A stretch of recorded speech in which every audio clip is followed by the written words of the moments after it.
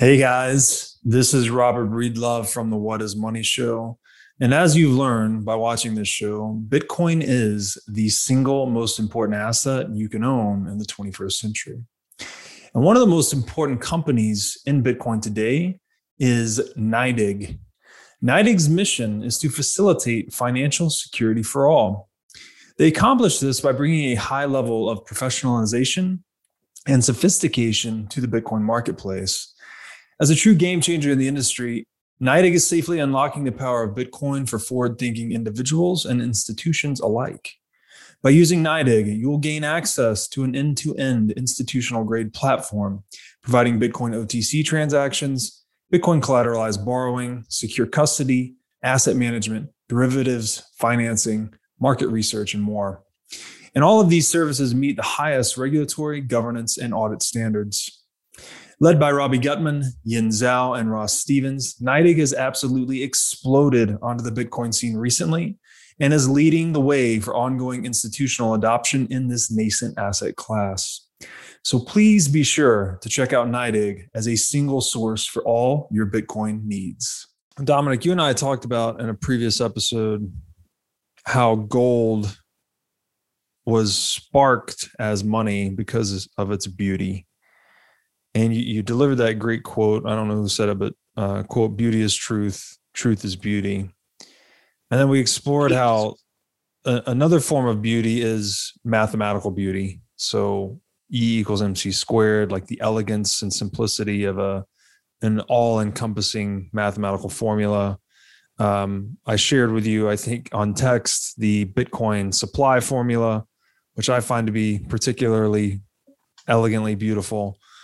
And as you know, I'm a big fan of Jordan Peterson, and he describes beauty as something essential, like almost like food that the soul needs, the human spirit needs. And he calls it a window into the transcendent. And that connected for me to that quote, truth is beauty, beauty is truth, because it's almost like we see things that are really relevant to our own, I guess in a Darwinian sense, you could say it's a fitness payoff, right? Whether it's a lush landscape, or it's a beautiful woman if you're a man, or it's maybe a beautifully crafted dish of food, perhaps could be beautiful. It's a little more tricky when you look at a work of art. It's like, I don't know what that's nourishing in us exactly, but this yearning for an aesthetic pleasure, I guess. So how do you think about beauty? Like what is it? Is it, what is it? Well, I have this odd life, Robert, where these weird opportunities seem to come to me. And I found myself about 4 or 5 years ago presenting a TV series on Italian TV. I can speak Italian, but I presented it in English. It was a 6-part series about beauty. And I'd never thought of beauty at all before. And then I suddenly had to write an entire TV series, 6 one-hour episodes, all about beauty. And it was, talk about a dream job. Italians are much more aesthetically aware than we are in England. And if you want evidence of that, just you look at how commonly the word bella or bello appears in Italian compared to how much we say beautiful in English. Like to an Italian, everything is bello, bello, oh, bello, bello. So I just think they're just a more aesthetically aware people than certainly the British. And you just look at how well they dress and their architecture and all the rest of it and the style. But I was, so we did, and we went all the way around the world going to beautiful places and filming pieces to camera. And it was just wonderful. Tough job. And we did a whole episode in Greece, and I've sort of fell in love a little bit with Greece, and we did a lot in Venice, and then we went to Seoul. That's why I was in South Korea, and we because that's the sort of center of the plastic surgery is in Seoul. So people, I think something like 90% of the plastic surgery that takes place around the world, people go to Seoul for it. And it's bizarre because you've got all these sort of Russian women, basically Aryan women, going there to try and make their eyes have a bit more slinty, and then you've got all the local women trying to have the slint taken out of their eyes, and everyone wants to look different to how they look. But so I sort of became a mini expert in, not, I won't use the word expert, but sort of reasonably informed about beauty. And we talked in the first episode about us finding beautiful, the Darwinian thing of us finding beautiful something that is good for us in some way. So there's that landscape, the Pleistocene landscape on which mankind thrived, the hills in the distance, the clearings, the trees, the animals, the water, all these things essential to our survival. We find that landscape beautiful. And the emotion that is triggered when we see something beautiful is the same emotion that mathematicians feel when they, see a beautiful formula or they solve an equation. And I just wanted to read this quote. We talked about beauty and truth, and Jordan Peterson, I just love that guy, and I'm surprised he hasn't gone down the Bitcoin rabbit hole sooner. But he talks as well as beauty. He talks about truth, and I heard him interview the other day with, of all people, Tucker Carlson, but he was talking about the need to be truthful, even if the truth is the harder thing to say, and it's easier in that moment to just say a lie or a white lie or whatever. But if you are truthful, the reality you create is based around your truth. So even if in the short term it's harder to utter the truth, ultimately it's for the good, because what you create is based around your truth. And it was a wonderfully inspiring, 2-minute talk that he gave. But there is this relationship between beauty and truth. And so, and you talked about the transcendent. So I'm just going to go to Plato, the old Greek philosopher Plato, who had this idea that what we see on earth is a shadow of the divine. And beautiful things are replicas of beauty itself.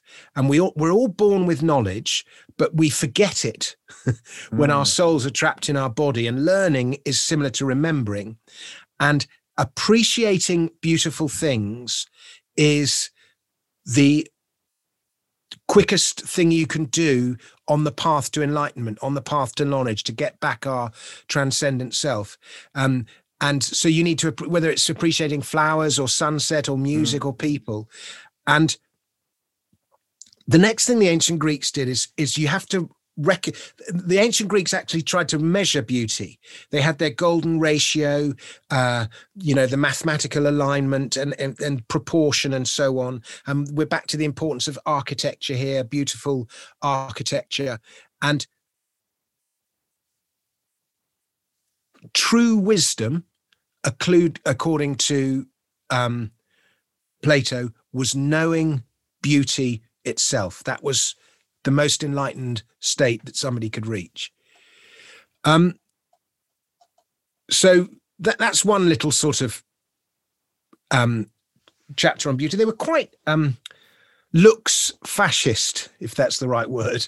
The ancient Greeks, because they had this also this idea that your beauty was a gift from the gods. And if you were beautiful on the outside, it meant you had inner perfection too. Now, often beauty is a sign of health. So there's a sort of little bit of truth, but they felt that physical and moral beauty were linked. Now, if you look at the behavior of certain Hollywood stars, you'd say perhaps that's not the case. Yeah. But beauty on the outside meant beauty on the inside.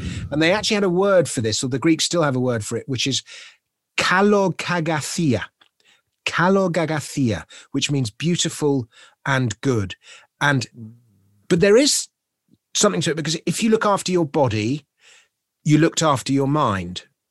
You look after your mind. And then that's a sort of, like going to the gym and running and keeping fit, you feel better. But kalogagathia was especially linked to heroism and great deeds. It was like a sort of ancient chivalry.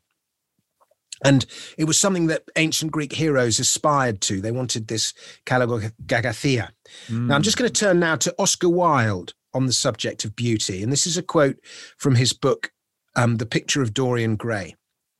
And he says, "Beauty is a form of genius, is higher indeed than genius, as it needs no explanation. It is one of the great facts of the world, like sunlight or springtime, or the reflection in the dark waters of that silver we shall call the moon. It cannot be questioned. It has the divine right of sovereignty. It makes princes of those who have it." Now, let me ask you a question.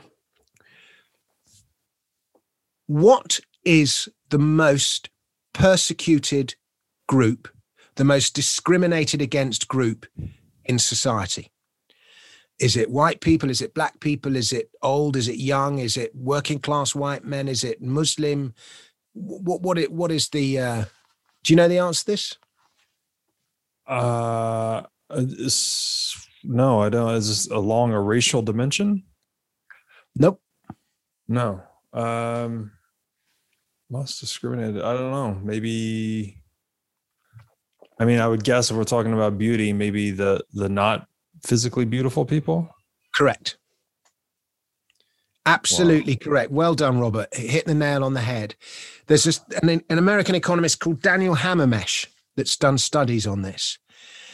And he's found that if you put yourself in like the bottom 20% quintile, you know, I mean, you know, I'm hesitant to use the word ugly because it's such a horrible word to describe a person as. Unattractive, perhaps. Unattractive, whatever word you want to use. But they get paid less. They get overlooked for jobs. When they do get jobs, they get overlooked for promotion. They are more likely to commit crimes because of the fact that they are less economically well off. When they do commit crimes, they get longer sentences and bigger fines. Wow. They get overlooked for loan deals. And, you know, you hear this thing about microaggression and unconscious bias. They fall victim to that all the time. And over the course, and as a result of this, they're more likely to be depressed, and so on and so on and so on and so on. And so I got sidetracked a bit of that because I was more interested in the mathematical beauty of proportion and all that kind of thing. But it is all connected, and so but an interesting little side note. No, it's very interesting. I've read too, I think this was in maybe The Economist magazine years ago. That was the one dimension.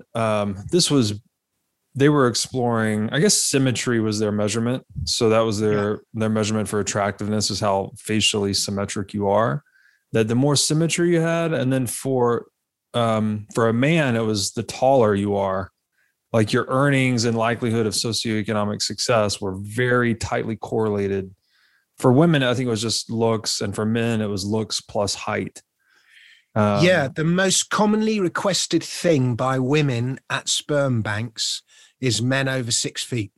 Is tall, yeah.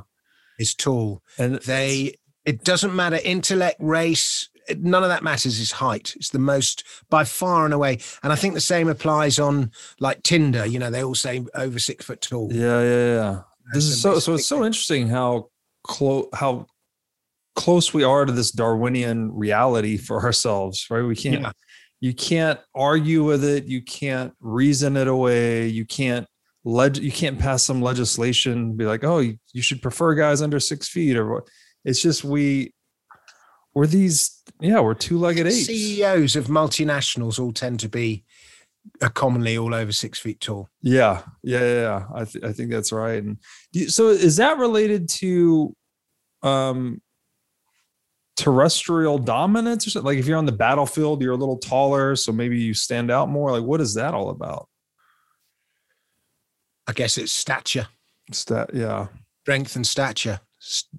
Yeah, I would just be speculating there. I would. So the thing you mentioned earlier, though, with the Italians, like having a much stronger aesthetic sense than us let's say English speakers, there's this concept called linguistic relativity.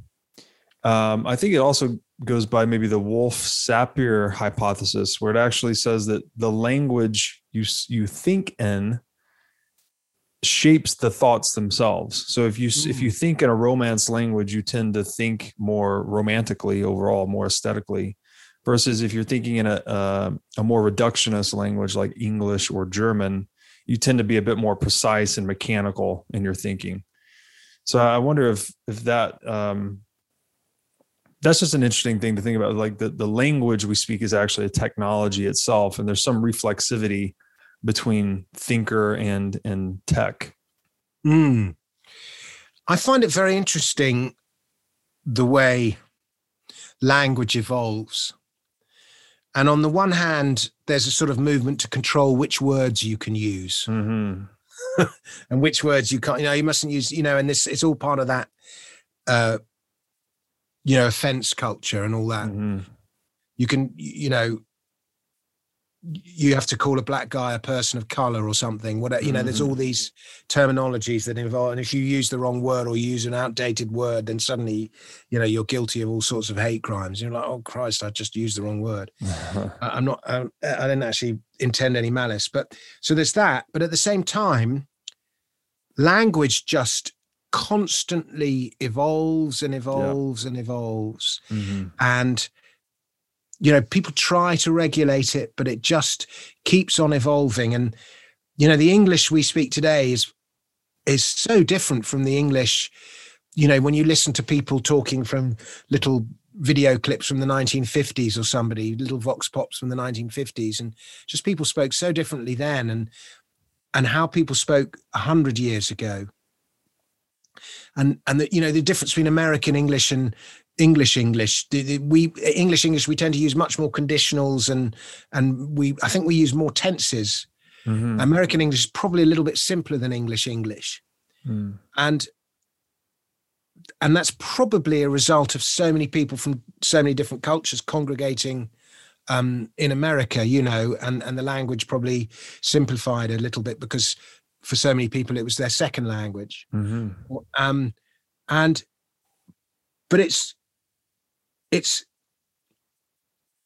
it's wonderful how language just absorbs everything you throw at it, and it's just a sort of continuous evolving. It just never stops evolving. And there's my kids, I've got 20 and 18-year-old and 16-year-old kids, but the 20 and the 18-year-old just use words I've never heard before. Sort of London slang and so on. And it's amazing. And then you get, like in the UK, we have huge immigration in the last 20 or 30, 40 years, with huge immigration from Asia and Africa to the UK. And so you'll have people who speak some African language or some, Pakistani, some Asian language, and their parents speak that language and barely speak any English. And then as a people, there's essentially genetically that person is African or Pakistani, but he speaks English like, well, I was going to say like an Englishman, but he is an Englishman. Do you see what I mean? But he's speaking, and it's sort of, I don't want to say not his genetic language, but does he feel that he's still, that the language he's using is probably shaping his thinking. You know what I mean? But it's not his, I don't even know what the word is. It's not his native tongue. Well, it is his native tongue, but it's not his genetically native. Genetically native tongue. Right. Yeah. I think genetic's the wrong word. I'm struggling to articulate it, but I think you understand what I mean. And I just find it very interesting. And I'd love it if somebody could explain what all the psychology and what all the processes are. It's another thing I've noticed. I don't know if you've noticed this as much, is that the technological realities that we're living in start to reshape the language too. So you'll notice a lot of these phrases creeping into the modern age. People are like, let's do a download real quick. They're talking about just sharing maybe an idea, but they're using a term that we really just got from computers recently. Dump, brain dump. Yeah, brain dump. Like, I'm struggling to think of a number of examples. I meant to make a list of these because I hear them all the time, and I'm like, there's another one. People are. My daughter will say "lol" rather than laugh. Yeah, LOL. Yeah, or yeah. Sometimes I'll leave the room and I'll be like BRB. That all comes from being on the computer, which is silly, but yeah, there's just and this is just an underappreciated aspect of existence, I think, is this reflexivity. We mentioned earlier Churchill, the buildings we make in turn make us, the tools we make in turn shape us. Like there's a coevolution between creator and created, where we create a certain tool for a job, but then that tool, by virtue of using it over a long period of time, actually shapes our evolution and adaptation back. So it's feedback loops everywhere you look, so that's a really interesting thing. So what I struggle with is, so back to beauty, is it seems like we're identifying beauty based on a Darwinian fitness payoff to ourselves. Mm-hmm. Those tend to be things we find beautiful. But how does art fit into that equation? Like, it seems like art is something, it's one of the most valuable objects in the world. If you look at some of these, super rare paintings that are worth hundreds of millions of dollars, what's going on there? There's all this history and narrative collapsed into this one artifact that we call, maybe a Michelangelo painting or a Leonardo painting. What is the relationship between beauty and art? Well, there's definitely an emotion that people feel, a sensation that people go through when they experience beauty, when they see something beautiful. My mum will say, you'll see a photograph of some, Audrey Hepburn or something when she was young, and she'll go, oh, she was so beautiful. And you'll see a beautiful painting. And so I guess one of the values of that art is that it inspires this emotion of beauty. But then again, you can feel that same emotion just by looking at a beautiful landscape. You don't need to pay $1 million. Mm-hmm. So I think the value of art, and also now it's very interesting, is art and beauty have gone separate ways. With a lot of modern art, it quite deliberately isn't beautiful. Yeah. And maybe that's another symptom of a broken fiat society. Yeah. In fact, I rather think it is. Yeah. But, there's the story of the guy who just had the bricks and he sold them for X million dollars. And you look at Tracy Emin's stuff, and it definitely art inspires emotion. But I have to say, I would only be buying that kind of art if I had money to throw away. And a lot of the time there's money laundering and all sorts of other reasons why it goes on. Yeah. It's not just about that. And it's a status symbol as well. Yeah. But that said, I buy art all the time. If I like it, I can see that right behind you. In my praise. Yeah. And well, and I like to think I create it as well. Yeah. So I can't necessarily explain the value of top art, except to say that it's a lot of it is beautiful and it keeps its value. Yeah, it's not a bad investment, Yeah, the relationship between modern art and fiat. I learned this from Joseph Campbell. I think he said that roughly that the job of the artist is to mythologize the present for future generations, so that when we look back on the art of the time, we can see the zeitgeist of the time embodied in these artifacts. And that's what I think actually modern art, which is this, a lot of it's trash, frankly, it's bananas duct taped to the canvas or whatever. It is mythologizing the current consumerist society that fiat currency has induced. So I don't even think it's bad art necessarily. I think they're doing a good job of depicting what's what state the world is in. We're in this poisoned, consumerist, high time preference mindset. I think that's absolutely right. And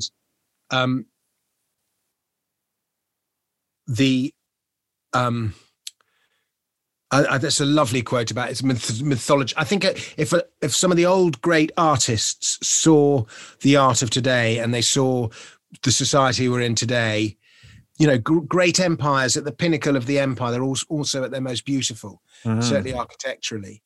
But I think they would consider what's going on almost heretical. But yeah, there's a relationship in mathematics between beauty and truth. And the Greeks thought there were three ingredients to beauty: symmetry, proportion, and harmony. And beauty was something to be worshipped, idealized, but also imitated and reproduced in lives, in architecture, in education, and in politics. And that was very much the attitude of the ancient Greeks. And I will say it was such a great society, ancient Greece, because as well as this worship of beauty, taxation was voluntary. Right. The liturgy, as we've said. So I think there is this, but Greek citizens felt tremendous responsibility, to use that word again, towards their society, which perhaps we don't feel today. So again, you shape it by the way you tax it, or taxes. I mean, there's so much crossover. It's difficult to know which comes first. Yeah. I wonder too, this relationship between the money and, you know, I guess you would say that the beauty that we produce, or the beauty of our productions, is this something that, I mean, I've heard this referenced by authors like Safdien in his book. He talks about, essentially how ever since we've gone to a fiat currency paradigm, that art has suffered, and you can see it in modern art. Is this something that the ancients ever talked about or explored? Was Plato? I haven't read much Plato. I've read some Aristotle, not a lot of Plato. Was there any exploration of this parallel between the character of the money and what we see in society? They probably didn't know any better, because I guess they were always on hard money standards. Yeah, I don't know. I think they were on hard money standards, but I'm just going to change tack for a second, Rob. Yeah. Coming back to this idea of the Greeks and the beauty and the transcendental. The middle. Okay, so Jordan Peterson likes his myths, so let's tell you a myth. Daedalus was one of the greatest craftsmen in ancient Athens, and he built the labyrinth for King Minos of Crete. You know the story of the Theseus and the Minotaur. But then he gave Ariadne the ball of string, which she gave to Theseus, that helped him defeat the Minotaur. And so King Minos of Crete imprisoned Daedalus, and then Daedalus made some wings out of wax and feathers, and that was how he and his son Icarus were going to escape, on these wings. And he kept saying to his son, fly the middle course between the spray of the sea and the heat of the sun. Fly the middle course. And Icarus didn't listen to his dad, and he got it all excited because he was flying, and he flew too high, and the sun melted the wax of his wings, and he fell into the sea and died. And that middle way between the sea and the sun was beauty. And Socrates said something similar. He said, a man must know to choose the mean and avoid the extremes. And Plato, with his Republic, he said the ideal republic would be somewhere a mean between monarchy and democracy. And Aristotle was always going on about this middle state. And so there's this idea, and then you have the golden mean. The Greeks called it beauty, but you keep getting this idea of the golden mean, moderation. Confucius, Buddha, Judaism, Christianity, Islam. There's all this middle way of moderation and calmness, and to the ancient Greeks, I think that was one of the things that they felt was beauty. Yeah, this reminds me of the way, actually, in Taoism, where they're always talking about this middle. I guess Peterson would say it's the edge of order and chaos, right? That's where meaning is found. That's where beauty is found. That's where the entrepreneur exists, by the way. You know, the entrepreneur has got one foot in order, which is the society that he's updating or trying to update through his explorations, and one foot in chaos, which is some new business idea or venture that he's, taking risk. He's putting his money and capital into the game, trying to figure out something new. So there's this, it's like we are these exploratory creatures that it's like surfing, right? You have this optimal experience. You have the flow state. When you're upright on the surfboard, you're in order, you're in stable order, but you're riding right on the edge of disaster. You're literally surfing the edge of disaster on the wave. And that's where, that analogy can be applied, I guess, to any domain of life. That's exactly where Icarus needed to be. Right. The middle way between the ocean and the sun. And that seems to be related to beauty as well, because we could say, time flies when you're having fun, kind of thing, or when you're in a flow state, like that's life lived beautifully. I think we would all want to be in a flow state as much as possible. I think it's probably why surfers report such high levels of satisfaction with life. It's like they're quite actually out there all the time. Is that right? I didn't know that. Are you a surfer yourself? No, I'm a novice. I really want to get more into it for all the reasons we're laying out here. But yeah, it's professional surfers have one of the highest reported job satisfactions in the world. Oh, wow. And yoga teachers as well, I think, was another one. But okay. Makes sense, It's like and Bitcoin maximalists in a bull market. Talk about order and chaos. Yeah. So yeah, I know there's we're recording this interview, by the way, the day after the infamous Elon Musk tweets sent the Bitcoin market into mayhem. Yeah. Do you have thoughts on that? Like, as far as the why and where he's coming from? I think a lot of people might be reading a bit more into it. A lot of people are assuming, some people are saying he's pumped the market up so that he could sell. And then, now he's sold, he's pumping it down. A lot of people are saying he's trying to secure grants, so he's buying favor for himself by criticizing the environmental cost of Bitcoin. One has to assume he's done at least a little bit of research into it. And so it's possible that his criticism, whether right or wrong, it's possible that it is genuine. He probably thinks too many fossil fuels are burnt in the creation or the mining of Bitcoin.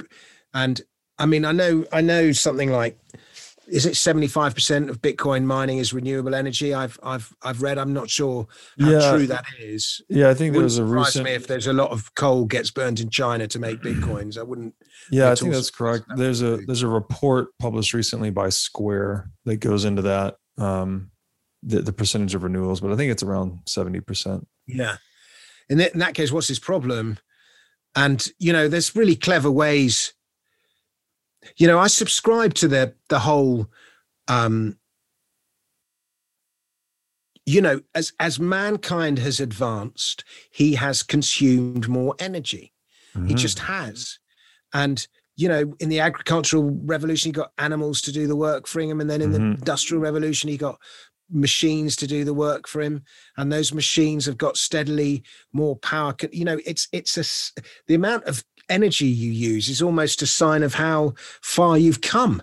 It measures civilization. Yeah, and you know, the more energy we use, the better we will get at using energy well and safely and in ways that are unharmful. And you know, that Alex Eckstein book about the moral case for fossil fuels, you know, there's a lot of really important, strong arguments that he makes where there's a great deal of truth to it. Maybe Elon Musk just needs to be sat down for a couple of hours and be forced to watch Michael Saylor videos.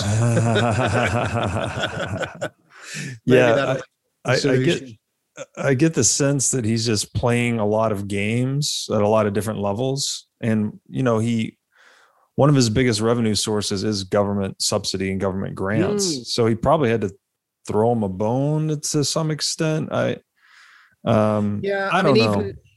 You at the end of the day, you're in the sway of your paymaster. That's right. No man is better than his incentives. And at the end of the day, Elon's primary revenue source, it seems, is the fiat spigot, right? Whether it's government subsidy or just dollar payments. So we talked about that book, Secrets of the 1%, and how the richest people in history have usually made their money through getting legislation made in their favor. And he is straight out of the copybook. Right. So he has to appeal to the enviro socialist to get his favorable legislation. Yeah. Sure. Yeah. I blocked him on Twitter as Did you?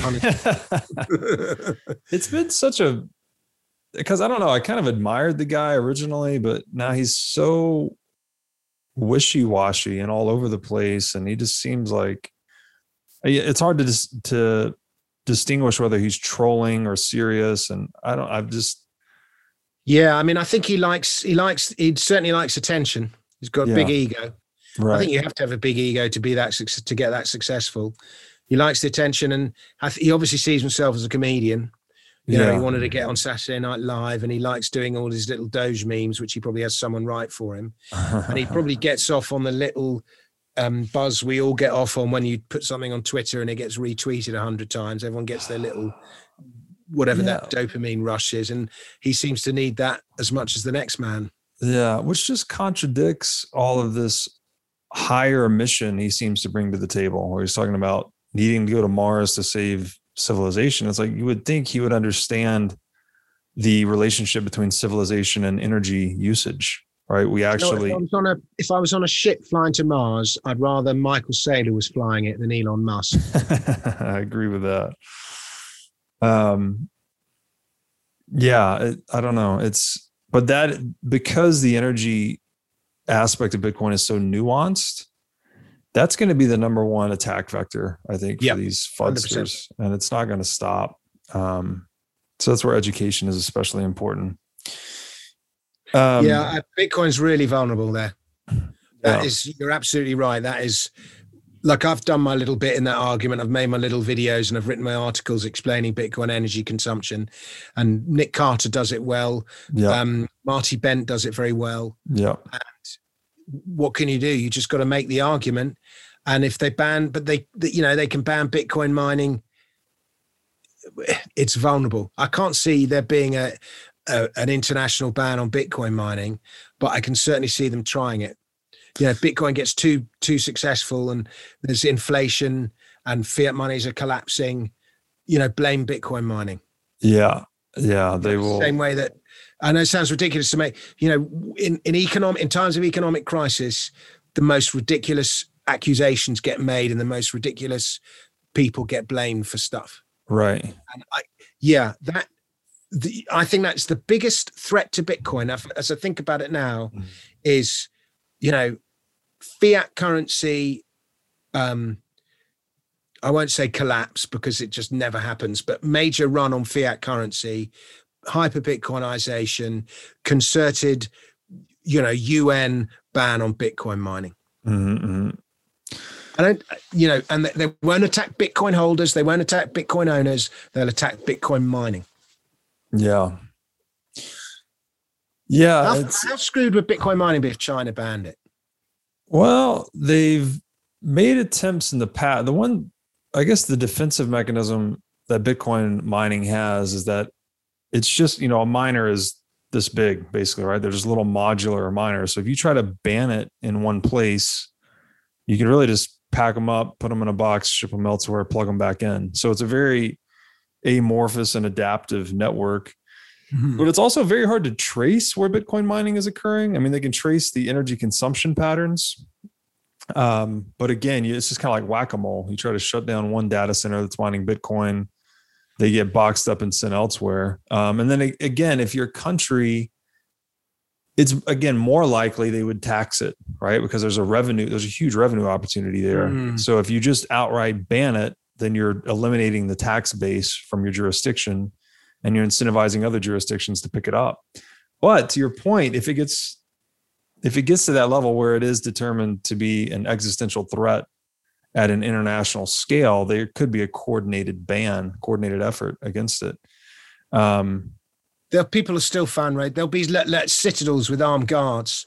The system, like I remember meeting a guy from Malaysia 3 or 4 years ago who was trying to set up a Bitcoin mining operation in Bhutan. And it was a hydroelectric thing.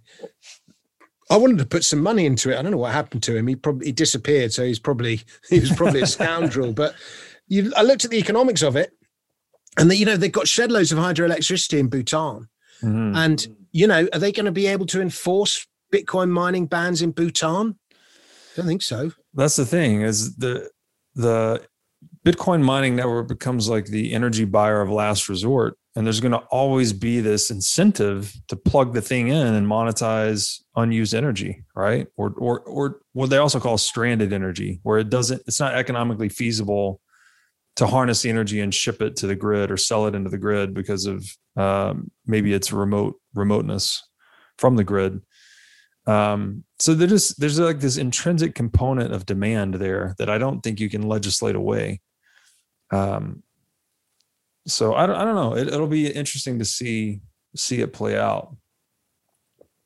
By that time, somebody will figure out a way to use tidal power in their citadel that they've got in the middle of between Nigeria and Brazil, and they'll be using tidal wave power to mine Bitcoins or something, Right. And the rate solar is collapsing too. The cost curve of solar is collapsing faster than any other energy source. It seems like that would be something that would really pick up too, that you just have this off-grid Bitcoin mining via solar. Maybe I looked into solar quite a bit about 10 years ago. Maybe it's sorted itself out. But solar's been one of these technologies that's been promising great things since the 1970s. And it just never seems quite to nail it. Maybe it eventually will, because ultimately the sun's the best energy source of the lot. So maybe eventually it will. There's always something that gets in the way. There's a bit of a gradually then suddenly thing there going on with solar, where its cost has been exponentially declining every year over year. So now it's getting to the point where it is, I think it's already the cheapest source of energy, certain types of solar, and it's getting cheaper faster than everything else. So a lot of the long-term energy guys I've talked to, they said solar is the long game. Okay. And so if you're solar, then you're decentralized from the grid, which makes it even harder to track, regulate, and all of that. Yeah. So, you can start up a mine in bloody Chad. No one's going to enforce it there in the middle of the Sahara Desert. Yeah, exactly. And then talk about a counter argument to Elon's FUD. It's like Bitcoin then becomes the greatest incentive in the world to set up renewable energy centers via solar. But yeah, I don't know. In the meantime, it's confusing. The other element we don't talk about a lot is really, and Rothbard has written a great deal about this, to protect against pollution. What you really need is sound private property rights. So if you're polluting my river and I've got property rights in the river, I'll sue you. And so long as those property rights are enforced, you'll have a disincentive to pollute the river. So it prevents tragedies of the commons when you have private property rights.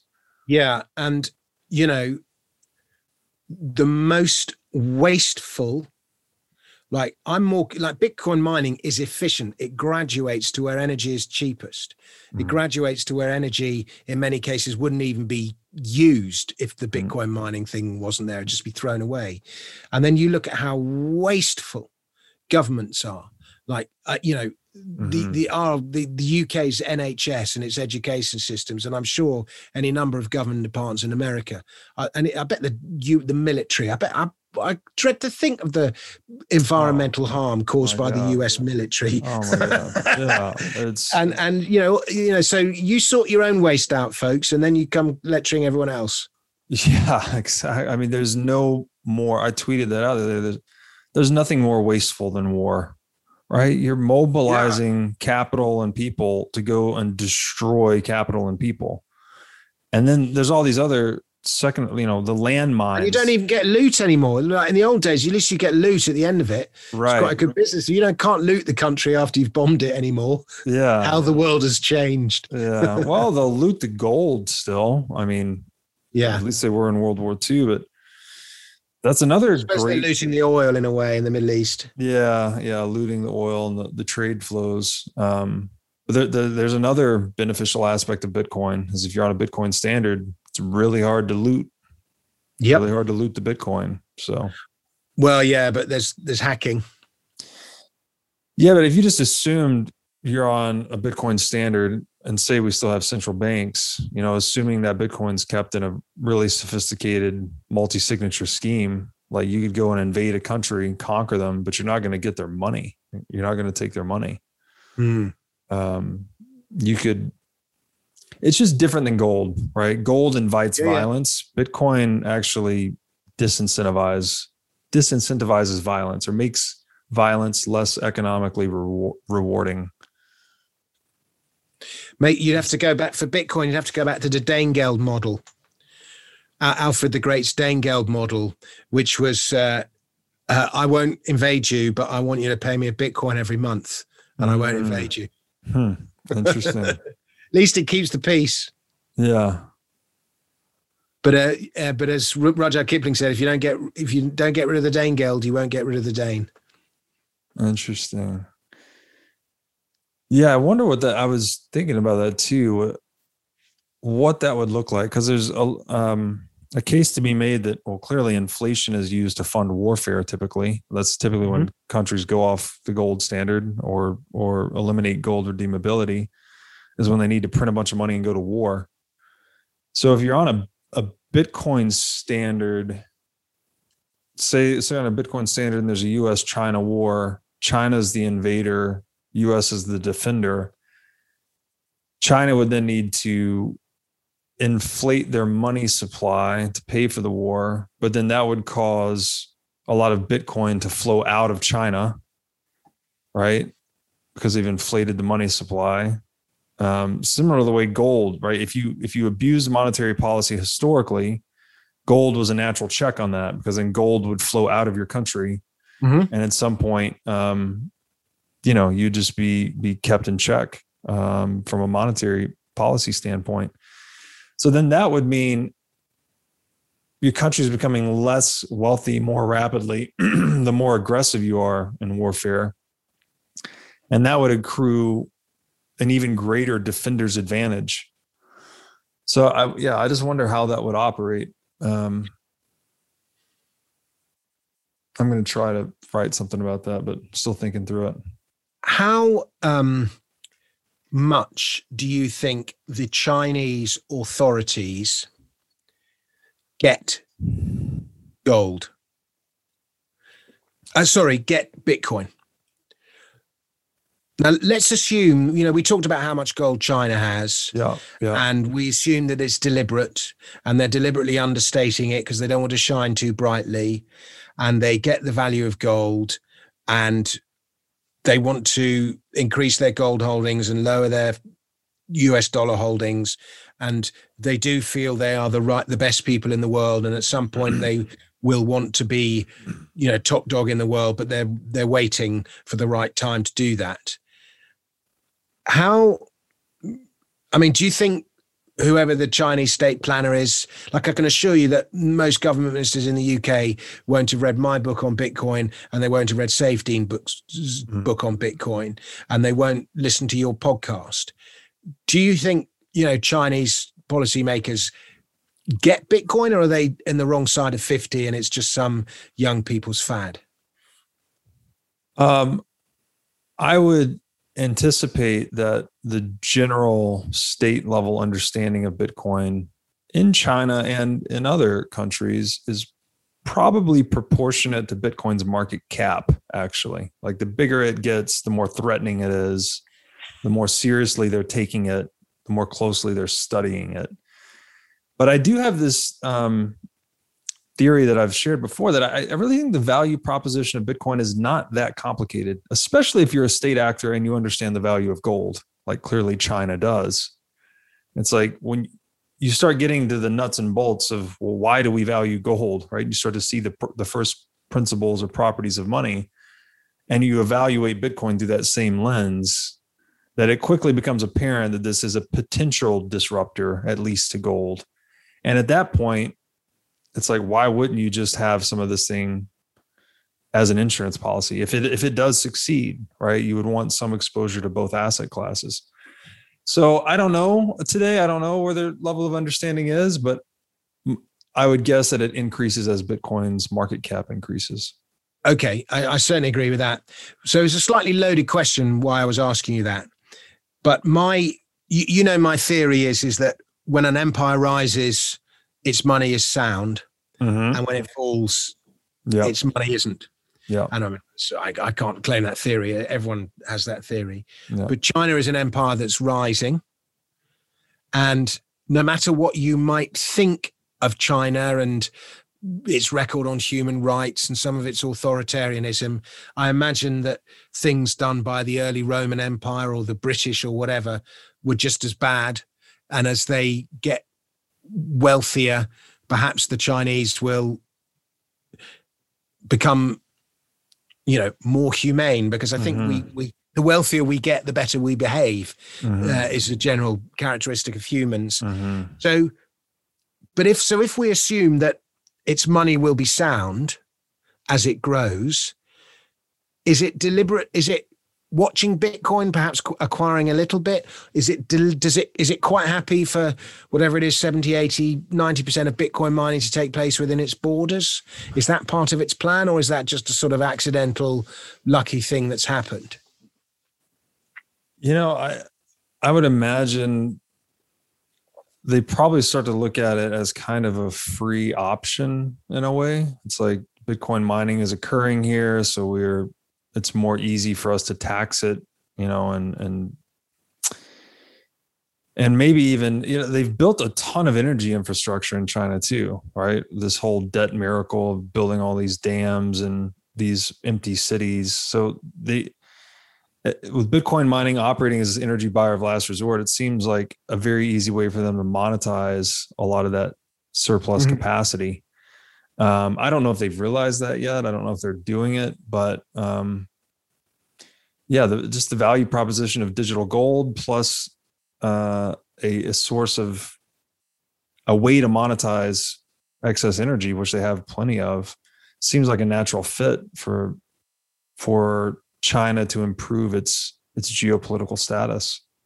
But in the long run, again, I still see it like, again, Bitcoin dissolving these power structures from within, because the more it grows, the more most of the monetary premium in the world is on a system that no one can change the rules of. And that's the name of the game. If you're on the state, is you're bending the rules of the monetary and tax system to favor yourself and disfavor everyone else. But now all of a sudden you're trapped within this game that you can't change the rules. So it starts to change the very concept of China and the CCP and these other centralized bodies of power over time. But I don't know. I mean, that's all theoretical, right? This is just me like trying to game it out of my own mind. We don't have any historical corollary for this. But I do think it's a deficiency in a lot of people's thinking, where they just think China will persist as this single indivisible unit on into the future. And so it's all like, what will China's Bitcoin strategy be? And failing to account for the disaggregation that occurs within the power structure as a result of Bitcoin existing. The historical parallel there is the USSR. Basically, it was economically outcompeted by the US. So what happened? The power structure broke, it fragmented back into a lot of its old, previously conquered territories and countries, and just dissolved in a way. So I would say that's more likely to happen to the US at the moment than it is to China. Very likely to happen in the US. Yeah, because we're way more indebted. So Rudyard Kipling was an English poet who wrote, among other things, The Jungle Book, the film that was, famously adapted by Disney. And he's sort of the favorite poet of the English. And he wrote a great poem called If. But the context of this was the Danegeld, which was the money that King Alfred the Great used to pay off the Danish invaders with. But in telling the story of this poem, it has a much wider significance than just that tax. It's one of those things. He describes the tax, but it applies to all of life. Anyway, here we go. Danegeld by Rudyard Kipling. It is always a temptation to an armed and agile nation to call upon a neighbour and to say, "We invaded you last night. We are quite prepared to fight, unless you pay us cash to go away." And that is called asking for Danegeld, and the people who ask it explain that you've only to pay them the Danegeld, and then you'll get rid of the Dane. It is always a temptation for a rich and lazy nation to puff and look important and to say, "Though we know we should defeat you, we have not the time to meet you. We will therefore pay you cash to go away." And that is called paying the Danegeld.